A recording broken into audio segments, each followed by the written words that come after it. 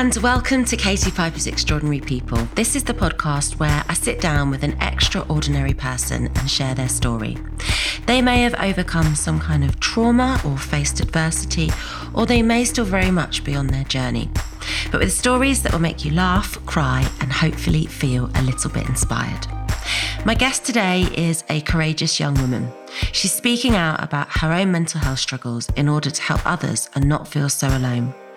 Holly Ramsey is a podcast host, influencer, mental health advocate, and 1/7 of the well-known Ramsey family. As the daughter of one of the world's most renowned TV chefs, Holly is no stranger to the wonderfully Instagrammable lifestyle. But after an incident Holly was involved in at university in 2018, Holly's mental health took a huge hit. Holly was diagnosed with PTSD, anxiety and depression. But after reaching her lowest in 2020, Holly decided to take the control back. She recently celebrated 1 year without alcohol, and with her focus on mental health being at the forefront, Holly is helping others too. With her own brilliant podcast, 21 and Over. Holly is using her role model status for good, and we are so excited for you to be inspired by her today and hear all of her wisdom. Welcome to the pod, Holly. Hi, thank you for having me. How are you? I'm good, yeah. I'm really pleased to have you here because I kind of discovered you through the algorithms on Instagram, which is sometimes so badly out and like recommend stuff to you that you're like, what was that? And I started to read a lot of your captions, and a lot of your pictures used to sort of stop me in my tracks. And it's funny because I'm a lot older than you, but a lot of the stuff you talk about, it really related to me, and it actually helped me kind of on a day-to-day basis. How old are you for the benefit of everybody listening? I'm 22, but I have definitely been told that I seem a lot older. Yeah, it's kind of like those sayings that they say that, like, oh, when they look at a baby and they're like, she's been here before. Like there's been a previous life, like wise beyond your years. Do you feel like it's kind of, you know, your generation are a lot older than say my generation were at that age? I think definitely my generation is, I think with the help of social media, everyone is very open about everything. Which may make people seem more mature because there isn't as much of a stigma about speaking out. So in a sense, we can seem older than we are. But I definitely take it as a compliment. It's interesting you said with the help of social media. So would you say you see it as a positive thing? Because like for me, I do think social is massively positive, but I was thinking about your life versus my life when I was that age. And I made lots of mistakes growing up. I did lots of things that don't rep who I am now. And it was only my mum that kind of knew those mistakes, you know, and we didn't live in a world of perfection like you guys have to now. Do you think sometimes that's hard for that generation? Yeah, it's very difficult. I mean, social media has benefits, but it also has a lot of negatives, and it can be a very scary place. It's a relationship that I've definitely struggled with over the years, and only now I feel like I'm at a good place with it. There's a lot of competitiveness and comparing, and there's two very different sides, a very healthy side and an extremely toxic and unhealthy side.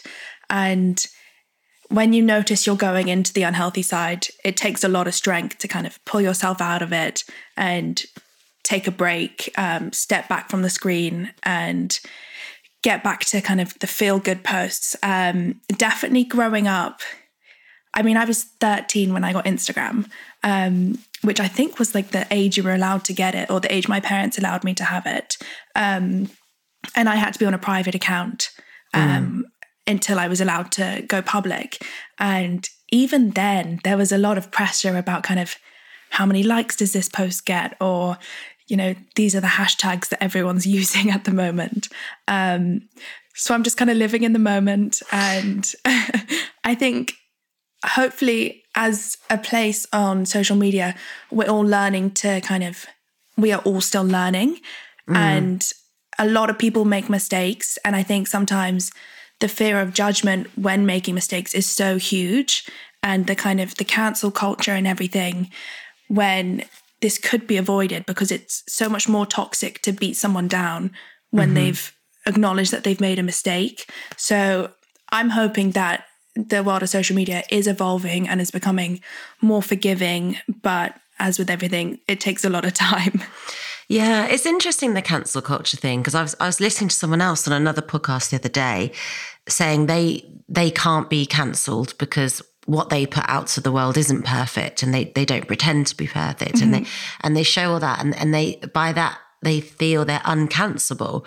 And that sometimes when you put out a wholesome, perfect image, that's when you're more vulnerable at people kind of wagging their finger at you and saying, you're not perfect, you're not this person you claim to be. Do you think there's such thing as being uncancelable then? I personally think that someone's always going to have something to say. You can tick all the boxes that you see. You can be as inclusive as you can possibly try to be.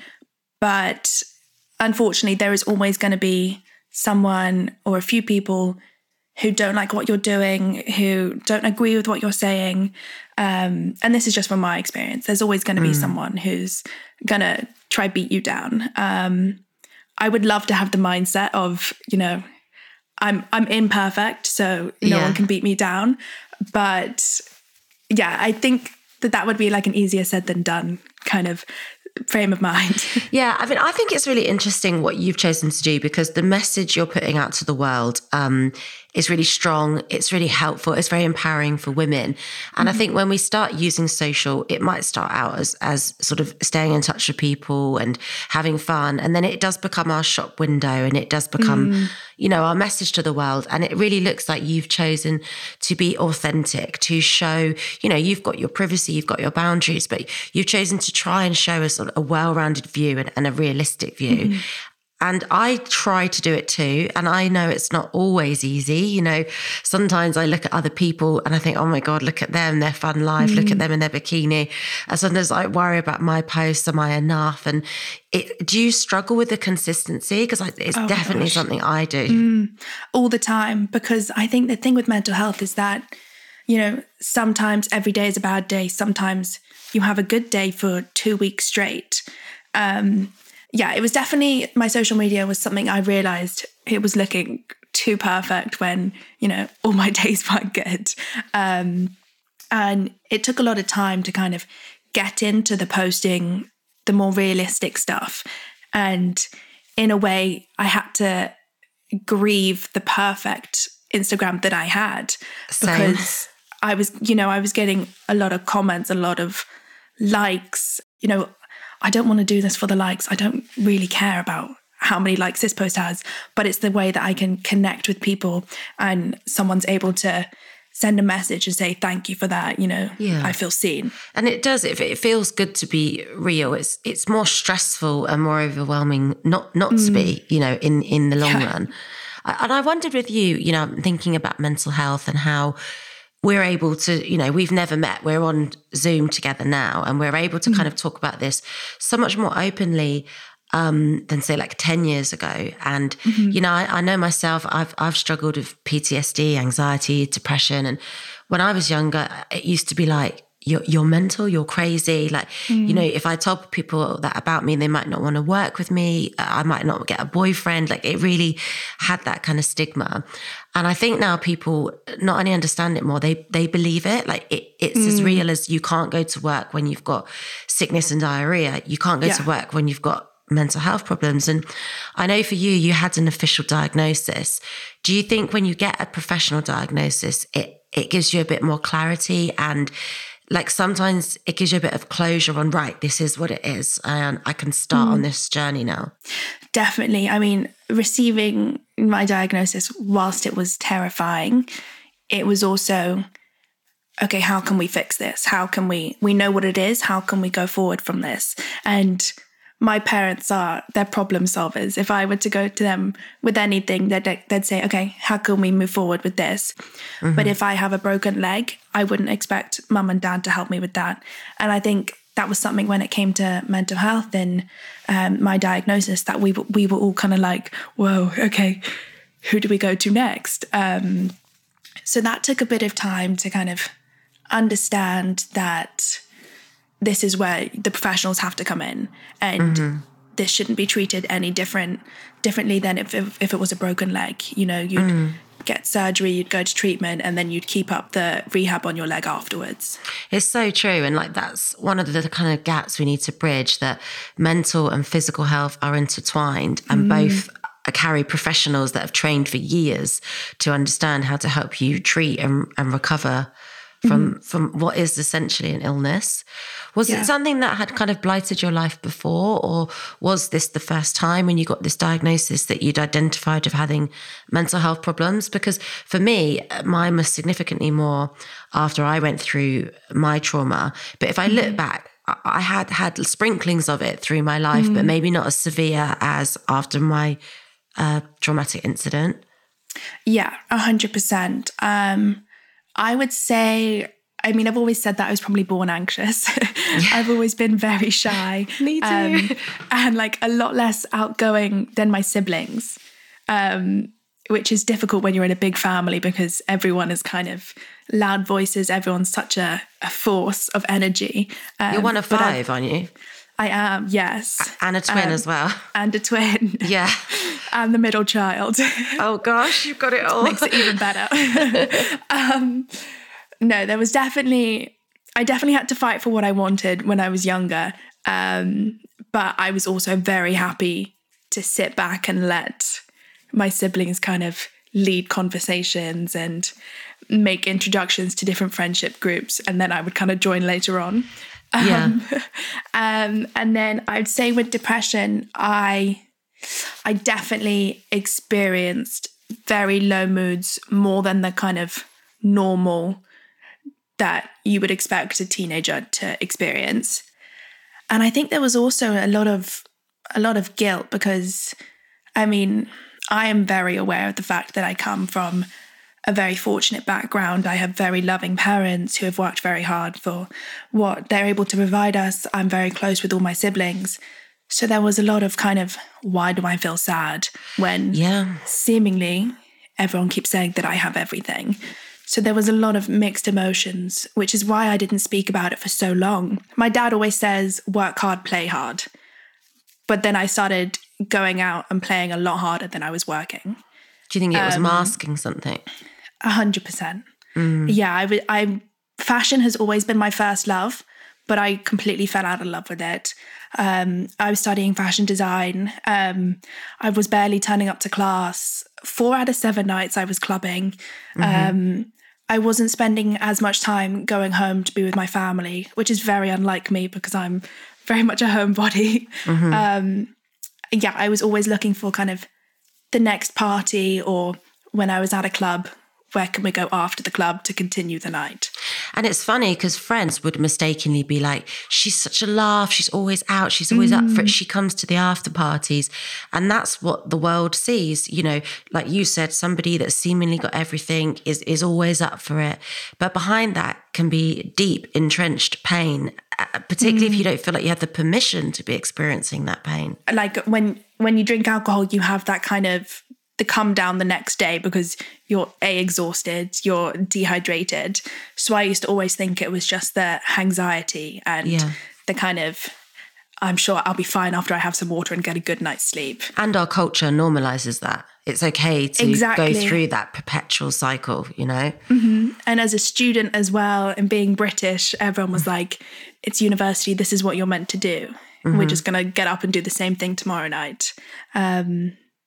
But I was in a different friendship group back then, which I have moved away from now, which has been definitely quite telling of kind of who's really there for you, or I would say the benefits that I was able to bring to friendships. That's tough. That must have been a big decision and a lonely decision, because even if you feel like, you know, friends or partners are perhaps using you for what's in it for them, it's still lonely to end those groups and to walk away from people, you know, that's hard.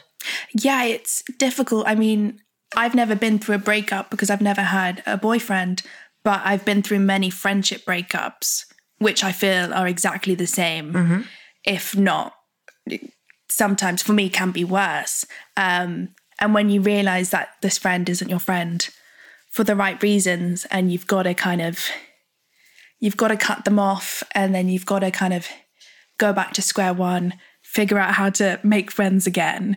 Because I think that's something that also isn't normalized, is kind of making friends in your 20s or when you haven't been to university or haven't finished university is very difficult. Even now, my circle of friends it's very small. It mainly consists of my siblings. Yeah, but I do think that's quite normal. Yeah, I mean, I'm very similar. And I always think there's moments in life where you make friends. It's like when you're a child at school, then it's like when you become a mum and you make friends through other mums with babies. And I just think if you lead a life that may be slightly different to sort of traditional, so like 9-to-5 life, it can be difficult to find genuine people or people that get you and understand you or support you. I mean, that's one thing that's standing out for me, where I just want to like hug the younger you when you talk about this guilt and of these mental health problems, because I had the same, you know, like after what happened to me, I've got an incredibly supportive family. I had a great medical team that helped me. And then I obviously went on to share my story publicly and write books and make programs. And with a lot of those highs and that amazing support became a lot of lows as well. And I was like, well, I'm kind of famous for being strong now, so I can't not be strong. And even when I went on to get married, it's a lot of pressure. Yeah, it's a pedestal to be put on that's not realistic either. And, you know, even when I got married and met my husband and stuff, I sometimes felt depressed. And I thought, I can't tell people that because other burn survivors don't have this life and don't experience what I do. So I, like you, kind of really suppressed it. And my coping mechanism did manifest as alcohol as well. And I can never really put a label on it, but I have a fraught relationship with it myself that is kind of complex. And so I'm thinking about you back in that time. You know, you've got this great family, but you don't want to burden them and talk to them. Friends are questionable. Who did you talk to? Like, did you access therapy? And if you did access therapy, did you do it properly? Because I've been to therapy where I don't engage properly, and I've been where I really do it properly. No, I didn't go to therapy. I kept it all to myself. And it was interesting because when I was really struggling, everyone in my family knew that there was something wrong, but no one had any idea what it was. No one could guess. And like my twin, who I'm very close to, we'd go on drives together and he would try and kind of coax it out of me. And I would just kind of put up this front. I didn't let anyone in. So it was a very lonely time. But the thing with being self-aware, whilst it's great, it's also very draining because you know when you're being unhealthy to yourself, but you don't necessarily, you don't have the strength to stop it. And you're constantly analysing every mood that you're in and kind of overthinking this and overthinking that. And it's just kind of, your brain does not stop. It kind of heightens the anxiety, doesn't it? Because you're almost like, you're almost your own therapist, your own critic, and you're sort of condemning yourself. And then you're trying to be your own cheerleader on top of that. Exactly. Do you ever wonder how celebrities order food? Like, is Sarah Paulson a Diet Coke or a regular Coke girlie? Some peasant Coke? No. Or how does Sofia Vergara order a pizza? No tomatoes. I cannot eat tomatoes. Are you cool with mushrooms? Not really. If these are the details you need, and I know you do, I have the podcast for you. I'm Jesse Tyler Ferguson, and on my podcast, Dinners on Me, I take some notable friends of mine out to dinners in Los Angeles and New York City. Listen wherever you get your podcasts. That thing was delicious. One of the things I think that has been good on social is people have talked about not just like negative coping mechanisms, but positive stuff. And we kind of see all the stuff we know about, you know, connections, getting outside, exercise, stuff like that. But one thing someone in particular has been doing is Dr. Alex, who was on Love Island. Every single time in his feed, he puts a picture of his hand and a picture of the meds that he takes. And he's like, post my pill. And the first time he did it, I was like, oh, I didn't know he took antidepressants or anti-anxiety tablets. And that's a big thing for a doctor to say that, because again, years ago, if a doctor had said that, I do think people would have been like, should you be in charge of patients? You know, are you fit to be in a senior role? Which is crazy to think that society used to be like that, because actually what he's doing by taking meds is he is in control of his mental health, and he is taking personal responsibility, and he's treating what is a chemical imbalance in his brain. You know, that's a medical thing. So, and then you go and look in the comments, and just loads of different types of people, men, women, young, old, all are like, thanks for posting, just reminded me to take mine, nearly forgot to take mine today. And you're like, this is the whole community that has existed. It's not a new thing, it's existed forever, but it's just never been able to talk about it. And it is something that you openly talk about too, right? 100%. I was on medication when I first went into treatment. And I was on antidepressants, anti-anxiety. And then because of my PTSD, I really wasn't sleeping. So I was on a lot of sleep medication. So from January last year until September, I'd been on medication for 2 years then. So then I was like, you know, let's feel everything again. Let's bring in the highs, bring in the lows. That must have been scary, because that's a big decision, isn't it? It's not easy. It was terrifying, even just kind of with going to bed without having taken something to sleep. Like my mind was just racing. There were nights where I didn't sleep, a few nights in a row when I was like getting to bed at 4 and being up at 7. So it was exhausting, but I needed to feel all the feelings again. I had gone kind of too long, because I was also drinking when I was on medication, which I should not have done. Did they tell you that? Because some doctors don't tell you that. And when you Google it, it's emphasized, isn't it? Some doctors are kind of like, oh, it's okay, you can have 1 or 2. But I'm now back on medication. I started again in September, a different medication. And I'm not going to drink whilst I'm on medication, because I was dissociating, and that was terrifying. And this medication, I feel it's helped me so much. I feel so much different than I did on the last medication I was on. And I don't want to lose this momentum that I've gained and the kind of the positivity that I'm feeling. And I'm actually enjoying things. Like I get up every day and I make my bed without fail. That's good. And discipline. I haven't done that for years. Yeah. Those things are really important, though. It sounds like a small thing, but those small things are the big things, you know. Exactly. Was it difficult though? Like a difficult decision, because like we talked about it being such a big part of culture, alcohol, and particularly in your 20s. But you've got this burning thing inside, knowing that this is right for you right now. Like how easy is it to make that decision? It was definitely a difficult decision. But I really wanted to get better and enjoy things again.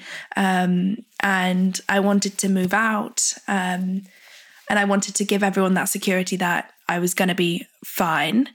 If I move out, you don't have to worry about me. And dissociating on a night out and then waking up the next day and having no memory of what happened terrified me. Yeah, same. And as someone who's been through trauma, the last thing you want is to lose control or have no memory. So I decided, you know, I can't keep doing this. It's damaging to myself, because I keep setting myself backwards in terms of my recovery. And I'd worked so hard. I'd done the whole year prior in EMDR therapy. So I did all this work. Yeah. I'd done all this work, and I was like, I'm not helping myself. Like, let's give it one go. Let's cut out alcohol and just see what difference it makes. And at first I didn't tell anyone. And then I think it was in March when restaurants started opening again. I'd have friends. Some friends did not get it. They were kind of like, oh, you can have one, right? Like, how much longer is this going to go on for? Like, we want to go out. And I would be like, no, but I am out. I'm here with you right now. And I don't have a problem with people drinking around me, but I just don't want to drink. And I think for a lot of people, it highlights, a lot more people get uncomfortable with the fact that I don't drink around them. Yeah, because they than feel I exposed. thought. Exactly. And it makes them think for a minute. But I would say that's why I'm very grateful that I do have my siblings, because they get it. And they have really great friends who I surround myself with as well. So I kind of cushioned myself into it. Yeah. See, I find if I make an announcement, then that's when people pressure me. So I try to slip under the radar, and I have like a tonic water with ice and lemon. So it kind of looks like a gin and tonic. Looks like a drink. Yeah. And once people get past their second or third drink, they think I'm drinking too. They forget, they don't ask, and it goes away. It's quite fun. Yeah. I always think it's that initial, because nobody wants to think that you're going to be judging them when you're not at all. But it's kind of like this whole projection and reflection actually about their own worries around alcohol too. Yeah, definitely. But yeah, it's really difficult. And I think we should congratulate you on the year, because that's really hard. And Thank you. yeah, it's really admirable. And it's kind of taking that personal responsibility of like, I need to get better and I need to do this for me, and it's not going to be easy. And I think there's going to be a lot of people listening to this that are in the same position as you, because, you know, it's so interesting talking about that kind of PTSD side and not wanting to lose control. Because I think that's where my relationship with alcohol was confusing, because I wanted to drink because, well, I thought I wanted to drink to not remember things, forget things, and just kind of disappear from the world temporarily. And it felt like that break. But really what it was doing was putting me in vulnerable situations. Not remembering things wasn't an advantage. And it was a depressant. And the next day, I was not even back to square one. I was further back than square one. So that was really hard. I suppose it's like this one big lie to ourselves that it makes us happy and confident. And it's just like, Yeah. whoever put that label on alcohol, because it wasn't true. I know, it's such like the idea of going out for drinks with the girls or drinks with friends, you know, it's so romanticized when really like a Sunday brunch with bottomless drinks, it never ends well. No. You know, someone always falls over on the way home. Someone's always sick by 6 p.m. Yeah. And it's never actually that fun the next day. And especially as a girl, like so much effort goes into like what you're going to wear, your outfit, your clothes. And actually, if you see yourself midway or half or at the end, you're like a total hot mess, you know? And like, Oh, yeah. what was the point of all that? And the photos like can't be shown that were taken towards the end of the night. Yeah. Like, I'm just so happy for you that you've got to that place. And like you, I don't like to put any kind of label on it, because I think, you know, as women, we evolve, we change, like, you know, nothing is kind of set in stone. And I think that that's the exciting thing about exploring yourself, I think. Definitely. And when I did make my announcement, it was picked up in the press and everything, and a lot of people were putting the label sober on it. Yeah. And I've never publicly called myself sober, because I don't know what the future holds. I don't know if I come off medication and drink again, or if I don't drink again. And I think the sober community, it has so much weight behind it that I would never want to disrespect the label sober.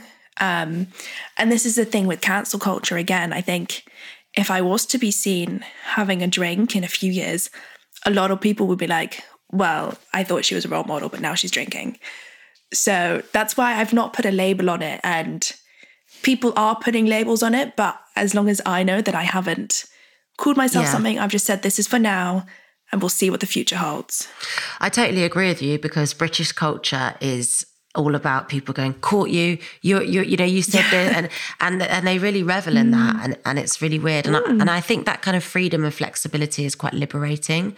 You don't have to live up to any label or anything. You can just be you. 100%. You know, yeah. Exactly.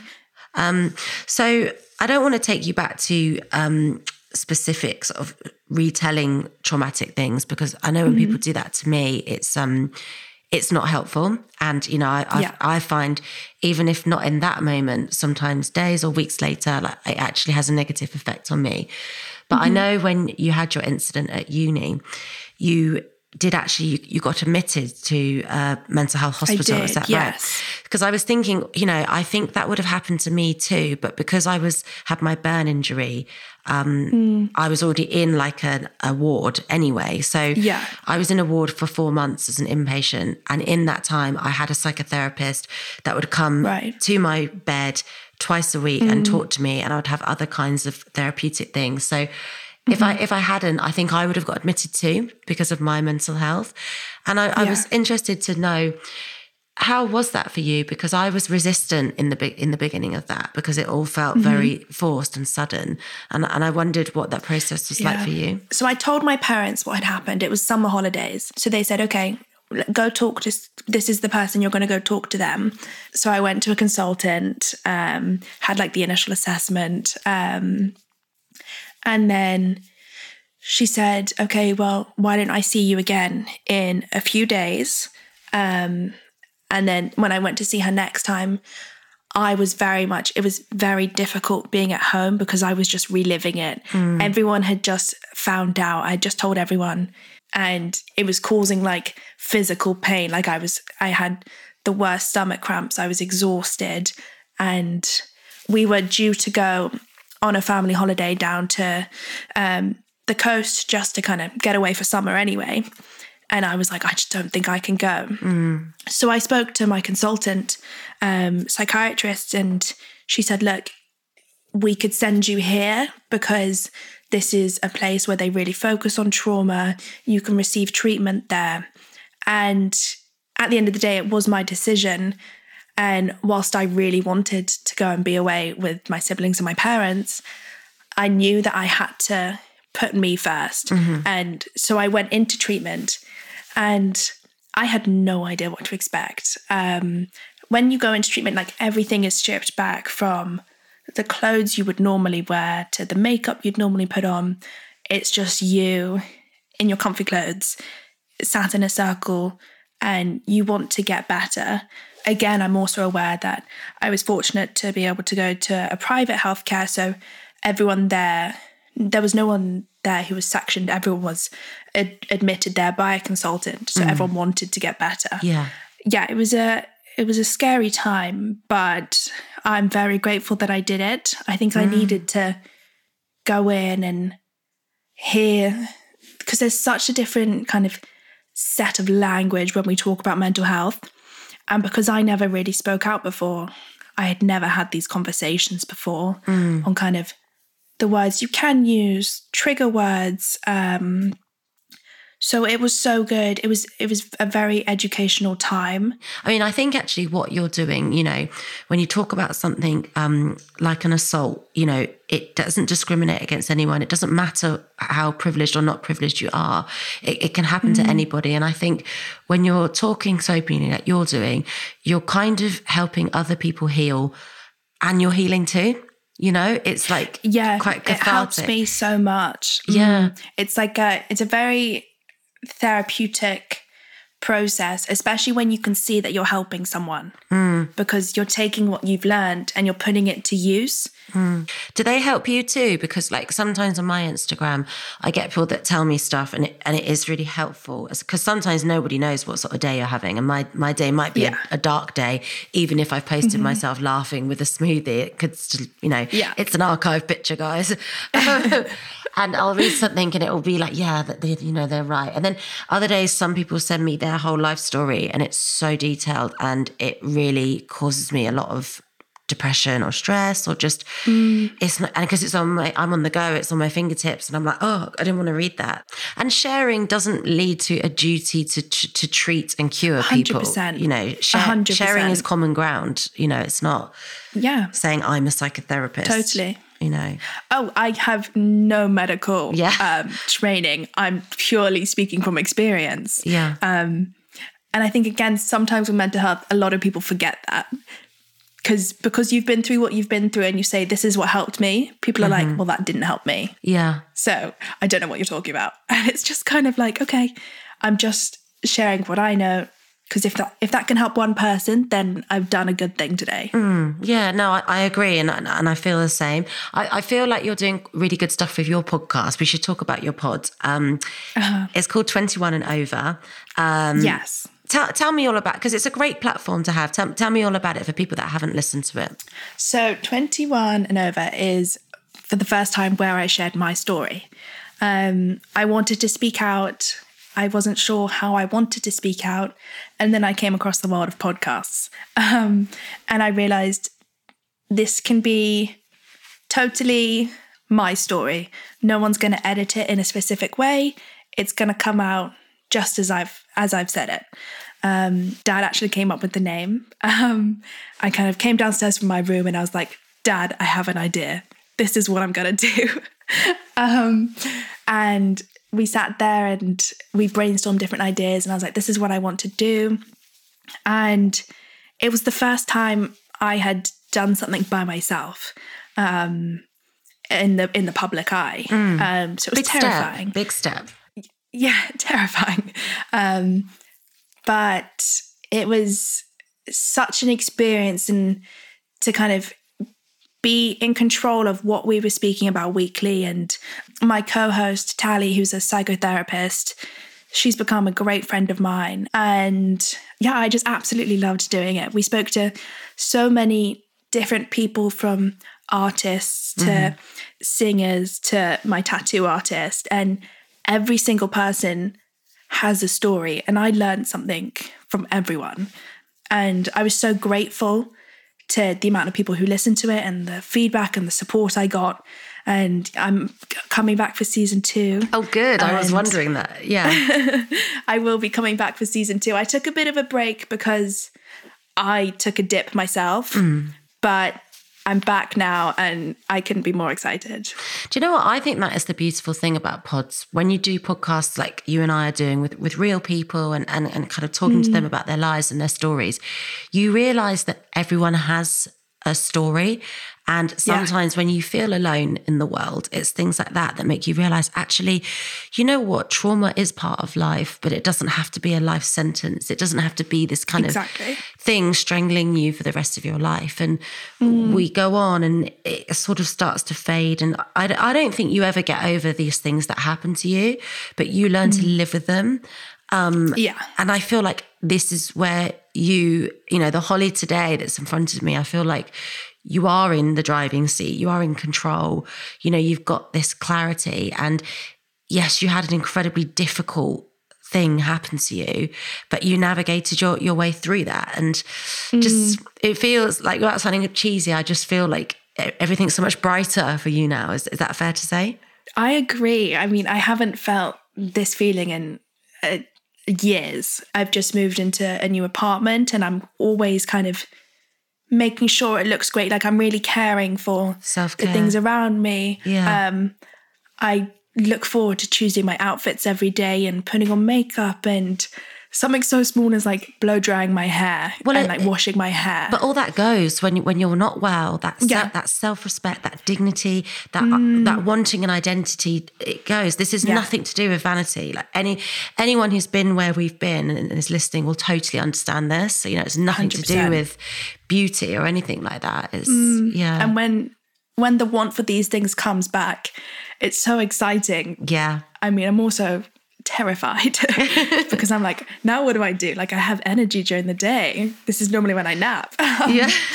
So it's terrifying, but I'm excited. I feel good, which is very exciting. And you have, obviously, you know, you talked about at uni, you got this huge passion for fashion. Do you see, that sounded so cheesy, passion for fashion. It always does, but I always say it.